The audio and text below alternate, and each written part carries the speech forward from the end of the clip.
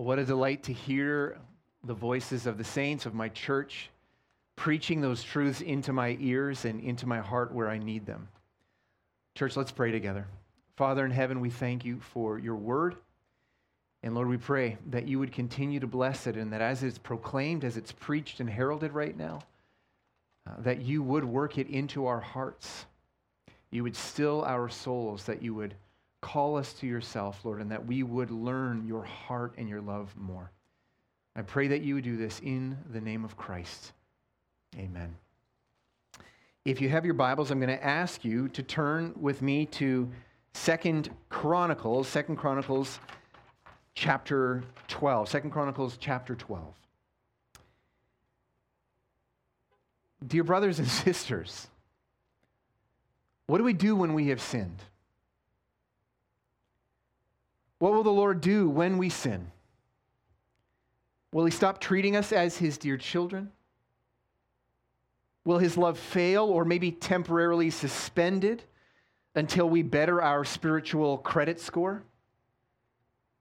If your faith is in the Lord Jesus Christ, if you've repented of sin and trusted his righteous life to count for yours, and to trust his death on the cross as counting as your punishment, and if you believe that his resurrection from the dead gives you a new life as God's son or daughter rather than enemy, and also that his resurrection secures your resurrection from the dead. If your faith is in the Lord Jesus Christ, God has sworn that he will always be your loving Father, and you will always be his beloved child. He will not stop treating you as his child. He will not permit you or leave you in your sin. And he will use his wise and perfect wisdom and power over every molecule on the earth to bring you to repentance. He will also not pause his love and affection for you, because you are loved, the scriptures say you are loved in Christ. Your own relationship with God is sealed by Christ's life and his death and resurrection, not by your life. Now we come in our story, as in our history of Israel's redemptive history, we come into the place where Israel has been divided into two kingdoms. Judah, which is ruled by the sons of David to the south, and Israel, which is ruled by whichever king can find a way to get on the throne.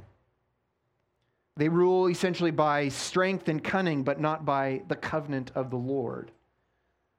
Now, God has promised that when the sons of David would stray, those who are ruling over Judah, the southern tribes, God has promised that when the sons of David would stray, he would discipline them. He would discipline them with attacking armies, but that he would not end his promise to David. The covenant would stand. And when the son of David prayed in repentance on behalf of all this people, the Lord would be eager, and the Lord would actually be delighted, not begrudging, but would be delighted to respond with grace and redemption. And here we see of God's faithfulness to those promises that he'd made to Solomon. The promise is that when the son of David, together with his people, fall into sin. So if you have your Bibles, we're going to watch as God keeps this promise. 2 Chronicles chapter 12, 1-5. When the rule of Rehoboam was established and he was strong, he abandoned the law of the Lord and all Israel with him. In the 5th year of King Rehoboam, because they had been unfaithful to the Lord, Shishak, king of Egypt, came up against Jerusalem with 1,200 chariots and 60,000 horsemen. And the people were without number who came with him from Egypt, Libyans, Sukkiim, and Ethiopians. And he took the fortified cities of Judah and came as far as Jerusalem. Then Shemaiah the prophet came to Rehoboam and to the princes of Judah who had gathered at Jerusalem because of Shishak, and said to them, "Thus says the Lord, You abandoned me, so I have abandoned you to the hand of Shishak. Thus far the word of the Lord. That brings us to our first point. Rich blessings will be received by the great Son of David and his people with glad thankfulness. Rich blessings will be received by the great Son of David and his people with glad thankfulness. I wonder if you noticed the setting for the fall into sin. What was the setting? The chronicler, he wants the people of God to know that this happened when Rehoboam was established and strong. This is the setting. God spared Rehoboam from the complete removal of his reign. Remember, Rehoboam was foolish. Even though he and his father were both people who had given great reasons for the Lord to break his covenant with David, God spared them from that fate because of the oath that he swore to David and all of his sons after him. God spared Rehoboam, even though Rehoboam had acted foolishly, and God actually established him firmly. God made him strong. He made his reign secure. There was a sense that he would not fall. Perhaps even that he could not fall. This setting, these blessings from the Lord were taken for granted by the Son of David and his people. And because of that, they abandoned the law of the Lord. Now, I want us also notice there is this kind of open question. Was it the Son of David's sin or his people's sin that brought this disaster? Who abandoned the law of the Lord? The Son of David or his people? Both. Actually, in the book of 1 Kings, the focus is on the people's sin rather than on Rehoboam's sin. The author says the people of Judah sinned. The point of the difference here in Chronicles is that the Lord is calling his people's attention to the fact that in sin and rejection and even in repentance and restoration, the Lord is going to focus his attention on the representative of his people, the Son of David. So even when the people sin, he's going to focus their destruction and the punishment on the sins of whatever man is occupying that seat of the Son of David. And so too with repentance and restoration. God is going to focus in on whoever the Son of David is at that time. Now you may have noticed that our point talks about the great Son of David rather than on Rehoboam. Now why is that? That's because the returned exiles, right, 500-ish years later, they're not being trained as they read this account. They're not being trained to look to Rehoboam, the past son of David, to represent them. He's dead. What are they being encouraged to? They're being encouraged to look to the present son of David. They're being encouraged to look at a man named Zerubbabel, the present son of David, for them. They're not supposed to see themselves as little independent people, each with their own little mini covenant with God. They were supposed to see themselves as united to the Son of David and God's oaths to the Son of David. God gave to Israel, at worst, a representative which was what they deserved, a man who was exactly like them in their sin. But this is beautiful. At best, if he kept the law, he could bring great blessings and joy, and it would be their joy. And so Israel is being taught here to hope to share in blessings which God had sworn to the Son of David. And this is in part why the Lord Jesus Christ, the Son of David, the Son of God, that's in part why his righteousness could be credited to his people, that he could stand in their place of judgment to die for their sin. So Rehoboam, the second to hold the title of Son of David, he responded to peace and security and strength and blessings from the Lord. He responded just like his people did and would have responded without him. His heart turned away from the Lord. But this is not so for the great Son of David, the Lord Jesus Christ. There's no shadow of sin in our Son of David.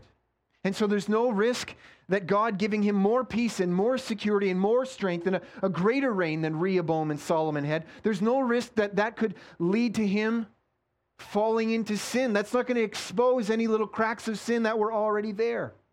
There's no risk that this is going to lead the Lord Jesus' heart to turn away from the law of God. And there's no risk that confidence or stability or assurance that he gives to his people would cause him and them to fall into sin. I want us also to see here that blessings and strength and security are not the cause of sin. We must not conclude that the cause of sin was the rich, undeserved blessings of God on the king and his people. They were not the cause, they were the occasion.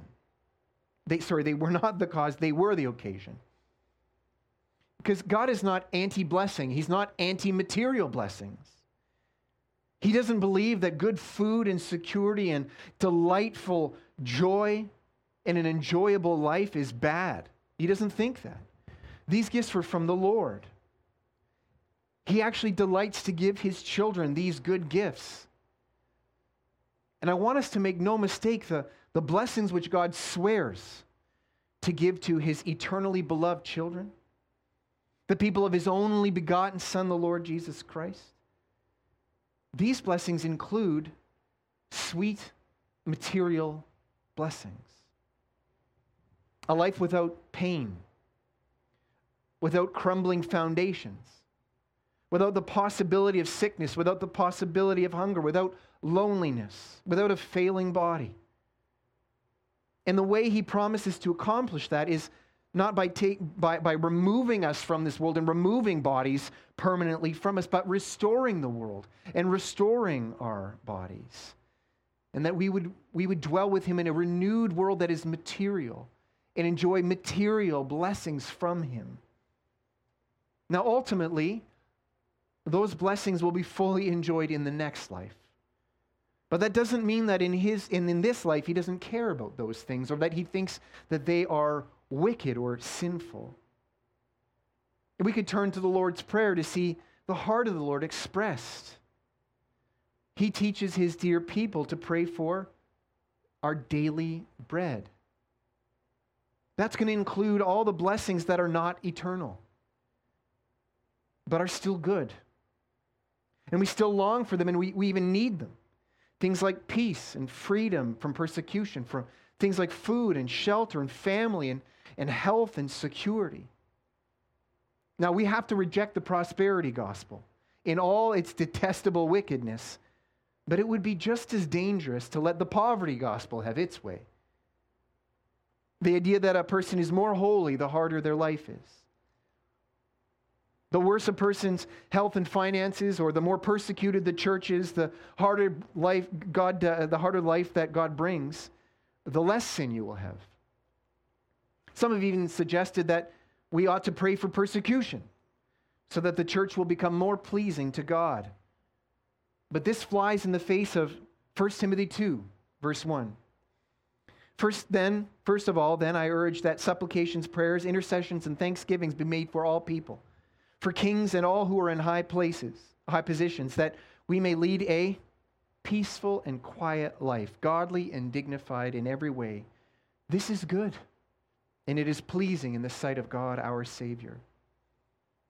Thinking that blessings are the cause of sin, we have assumed that God prefers persecution for the church. But God instructs us clearly to pray for peace with the government, so that believers might lead peaceful and quiet lives. Yes, godly and dignified, but also peaceful and quiet lives.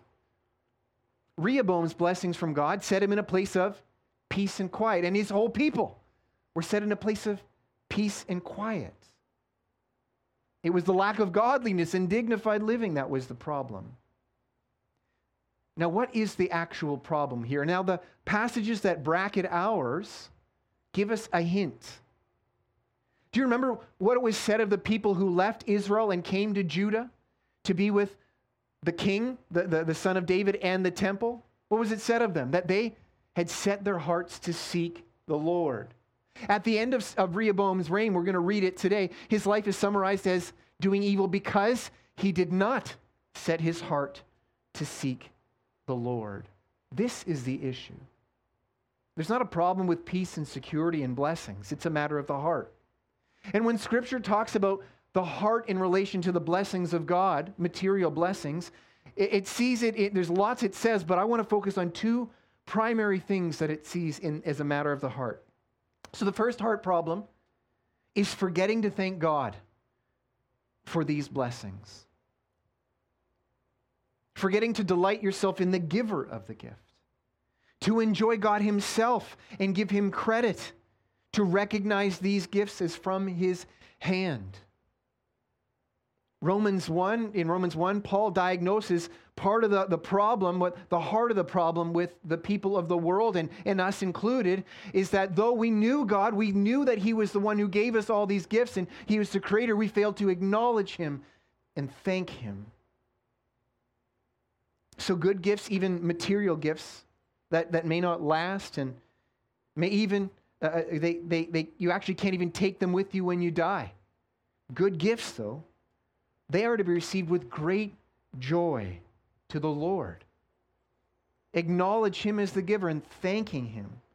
Using these gifts, not to just delight in the gift, but to delight in the giver. What is also certainly true is these gifts are not to be used for evil. So don't use the thing that God gives you to dishonor him, to sin against him. But the primary focus here is that we use these gifts to thank him. It's not simply enough that we don't use these gifts to sin against him, but that we are not moved to thankfulness with those gifts. Again, Paul's letter to Timothy is going to help us answer this question. 1 Timothy 4. Now the Spirit expressly says that in latter times, some will depart from the faith by devoting themselves to deceitful spirits and teachings of demons, through the insincerity of liars whose consciences are sealed, who forbid marriage and require abstinence from food that God created to be received with thanksgiving by those who believe and know the truth. For everything created by God is good, and nothing is to be rejected if it is to be received with thanksgiving. For it is made holy by the word of God and prayer.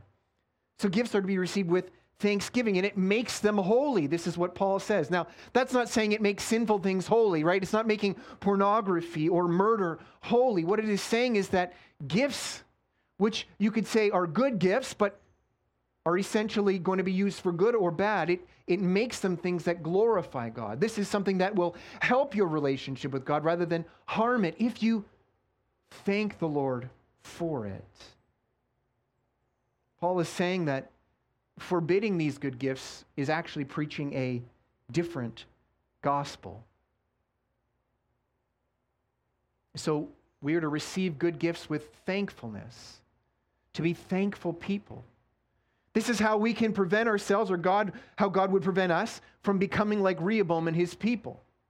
The first step is that they did not respond with thankfulness to the Lord who had given them these good gifts. The second heart problem that I want to point out is one of priorities. Bad priorities takes advantage of peace and quiet as an opportunity for the flesh. I want to read from 3 John chapter 1. The elder to the beloved Gaius, whom I love in truth, beloved, I pray that all may go well with you and that you may be in good health as it goes well with your soul. For I rejoice greatly when the brothers came and testified to your truth, as indeed you are walking in the truth. I have no greater joy than to hear that my children are walking in the truth. Now, this is a favorite verse of the prosperity gospel. They tend to turn this into a promise. God had promised not just holiness, but also great health. Brothers and sisters, the solution is not to reject this prayer as a good prayer, but simply to see it as just not a promise. See, John is actually praying for his people the way that the Lord Jesus would, praying for their daily bread. But he is putting it in perspective. It is not wrong to thirst for water or hunger for food or to long for good friendship or to long for marriage or to long to be able to stably pay your bills. It's not wrong to long for the pain in your knees to go away. And the problem is if you long for that more than you long for righteousness. When you would trade righteousness to get more of that. It is a matter of priorities. Because whatever suffering we have now, brothers and sisters, is only temporary. But this holiness that is from the Lord is eternal. The gift of not being his enemies anymore, but to be living eternal life as his dearly beloved, redeemed, and holy people. That brings us to our second point. God trains his people to see sin as slavery. God trains his people to see sin as slavery. So Rehoboam and his people turned from the Lord in response to his blessings of peace and quiet. And then Pharaoh of Egypt comes to bring utter destruction to Judah and Jerusalem. He destroys much of Rehoboam's security. He destroys fortified cities and the security which brought peace and quiet to him and the people. That's removed by Shishak the Pharaoh. And he comes right up to Jerusalem. And you've got Rehoboam and the princes of Judah sitting there, sitting ducks. Nothing standing between them and utter destruction. Then the Lord sends a prophet to warn of the coming doom. I want you to notice Rehoboam and the people in their response. Let's continue reading in 2 Chronicles 12, verse 6 now. Then the princes of Israel and the king humbled themselves and said, "The Lord is righteous." When the Lord saw that they humbled themselves, the word of the Lord came to Shemaiah. They have humbled themselves. I will not destroy them, but I will grant them some deliverance.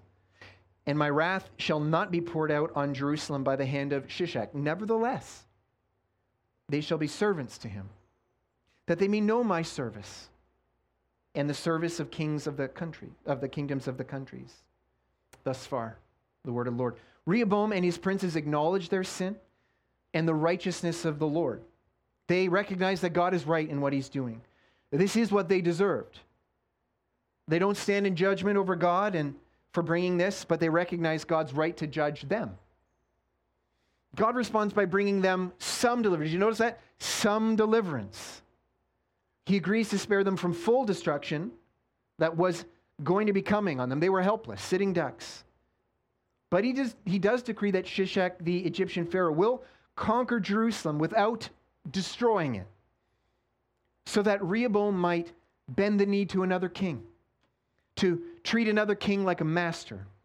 The purpose, says the Lord, I wonder if you notice that, was that they might know my service and the service of the kingdoms of the countries. Do you remember that God promised to treat Israel, but also the sons of David? He promised to treat them as his sons. He promised to discipline them. He promised to shape their hearts. He promised to train them. He promised to care more about their holiness than they cared about their holiness. He promised to care more about their relationship with him than they cared. And so God promised not to leave them in their sin, not to utterly destroy them for their sin, but also not to permit their sin. And so God would always, after punishing them, he would always keep a remnant and bring back this small, humble remnant back under the Son of David to be his people, to keep his promise, to treat them like sons, and then to bring them back to himself. So God also wants Rehoboam and Judah to see the difference between being his servants and being the servants of a human king. He wants to see what life as rebellion, he wants them to see what life in rebellion to God is actually like. We think it's freedom. It's not. It's just swapping that service for another service. Swapping the Lord as master to another master. And that master is not a good master. That master has not sworn any oaths to them. That master has not sworn everlasting, enduring, steadfast love. That master's steadfast love does not reach to the heavens. That master is selfish. And so God trains his people to see that being his servants is not a curse, but is a good thing. And so it is with the people of the great son of David, not just the people of Rehoboam, the second son of David. It is so with us, the people of the great son of David, who belong to him by faith. God promises to keep the people of the Lord Jesus. He promises to hold us.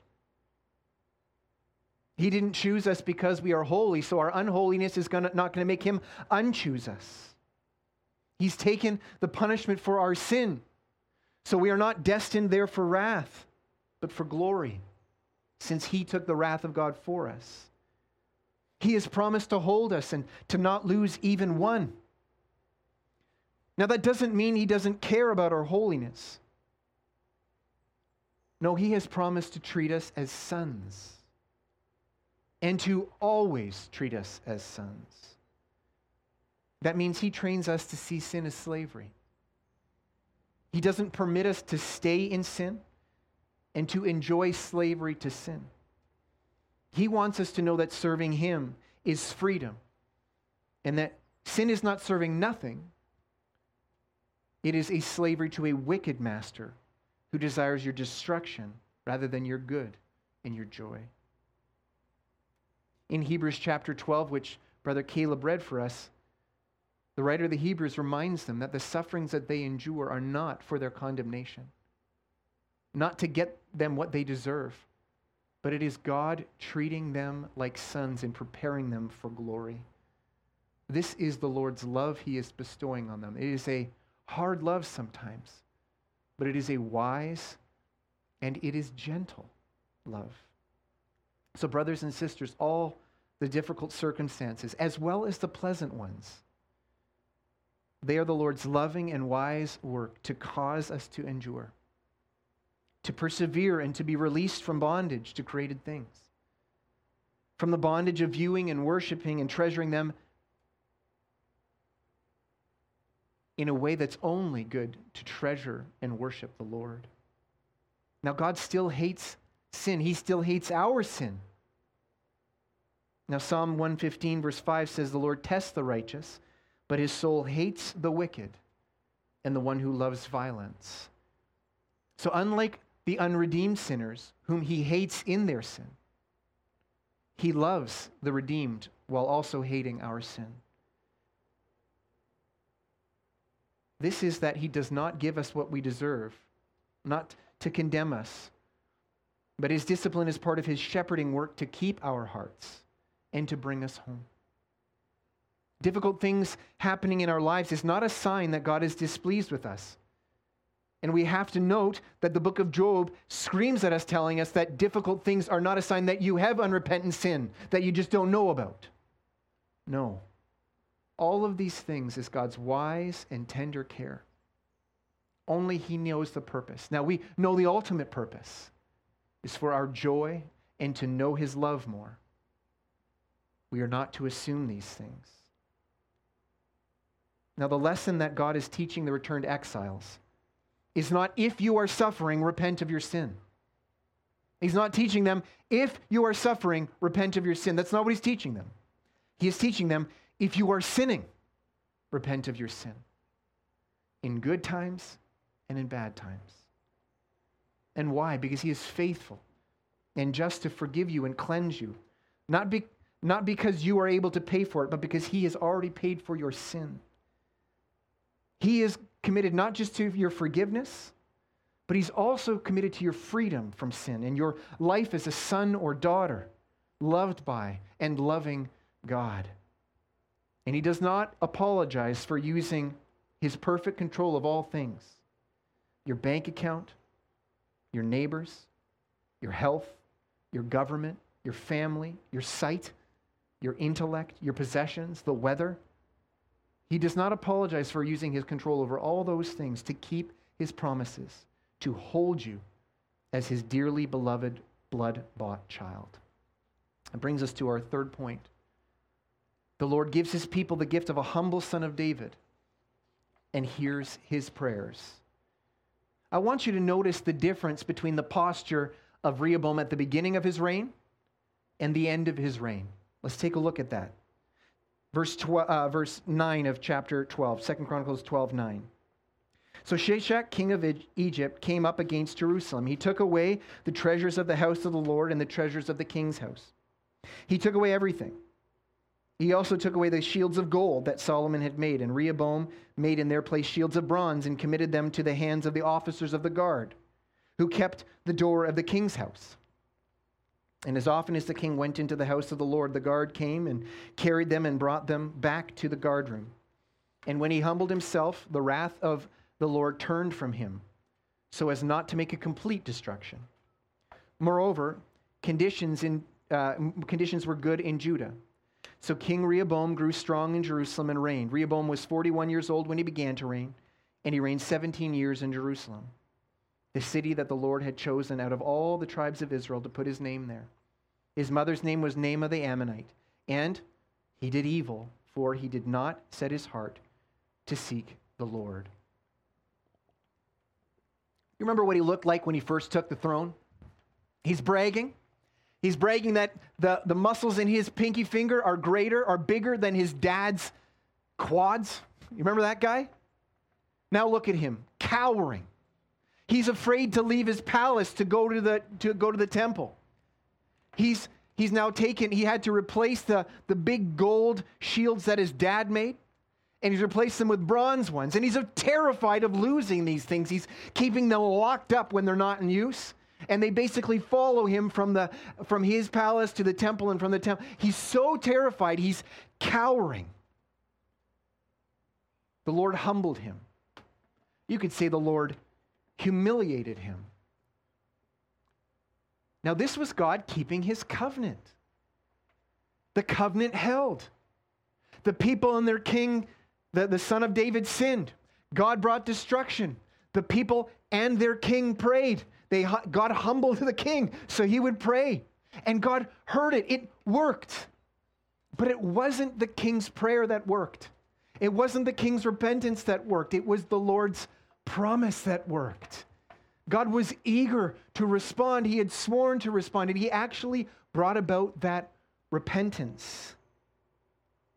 Now, brothers and sisters, we too have a humble son of David for when we sin. And our king, our son of David, was not forced to be humble like Rehoboam was. He humbled himself. He offered up his own life so that his people could be forgiven and redeemed from sin, so that they could be spared from the wrath of God. Now, in the book of 1 John, we read that Jesus is our advocate when we sin. He's our prayer when we sin. Rehoboam was supposed to take that position, and he was basically forced into it, kicking and screaming. Okay, fine, I'll do it. But the Lord was faithful to provide a son of David who was humbled. Brothers and sisters, Rehoboam is dead. So is David, and so is Solomon. Their bones are in the grave, and they cannot be our son of David advocate, but the Lord Jesus Christ reigns, and he lives to be our advocate when we sin. So, brothers and sisters, let us turn from sin and repent of sin where we see it. I want to say a word to our unbelieving guests. We're grateful for believing guests, but I want to say a word to our unbelieving guests, and maybe our children who have not yet turned to the Lord and trusted in the gospel. You have no advocate. You have no son of David to pray for you when you sin. All you have is God treating you as an enemy. That's all you will have to look forward to. You are not redeemed. You do not have a sacrifice for your sin. Oh, but the offer stands. If you repent and believe in the Lord Jesus, he will forgive you of your sin. He will free you of it. He will be your advocate. And his prayers are effective because the Lord has sworn that they will be. His death covers your sin. So turn to him. And now to the brothers and sisters who have trusted in the Lord Jesus Christ, we can have confidence when we sin that He will hear our prayers, that He will forgive us.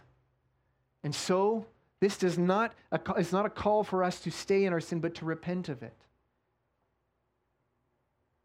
Brothers and sisters, Rehoboam submitted to the Lord in order to avoid wrath. Did you notice that?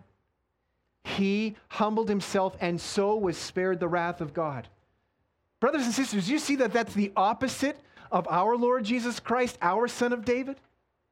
Did you see that the Lord Jesus, His submission, His humbling Himself was directly, not to avoid the wrath of God, was directly into the path of the wrath of God, for not the wrath of God for His sin, but for our sin. That's the beautiful humility that the Lord Jesus Christ shared. Not that the Lord had to humiliate Him, but that He humbled Himself. Not to avoid wrath, but to face the wrath of God for our sin. That is the love of God in Christ Jesus that belongs to us. And so if God was faithful to hear the coerced, humble prayers of Rehoboam, how much more will the Lord God be faithful to hear the voluntary and loving and eager humbling submission of our Lord Jesus Christ, our Son of David, who humbled Himself so that we would be spared from the wrath of God, and that He would face it instead of us. So, dear church, let us run from sin by embracing thankfulness, by receiving God's good gifts with thankfulness, and let us confidently repent of sin and run into our Father's arms. Let's pray. Father in heaven, we are grateful that You did not leave us in our sin, and also that You did not leave us without a humble Son of David to pray for us. And not only to pray for us, but to suffer instead of us and to take the wrath of God that we deserve for our sin. Oh God, let us be people, the people of the great Messiah, where blessings do not cause us to sin, but they cause us to rejoice and thank You and glorify You and worship You. And Lord, I pray that we would be faithful to repent of sin. Oh Lord, would You make us repent? Would You not leave us in our sin, but call us back, bring us back. Be faithful to discipline us, to shape us so that we don't love sin, but we love You. And Lord, let us never lose confidence that You will hear us and receive us when we repent in the Lord Jesus' name. Lord, I pray that You would do this in Jesus' name. Amen.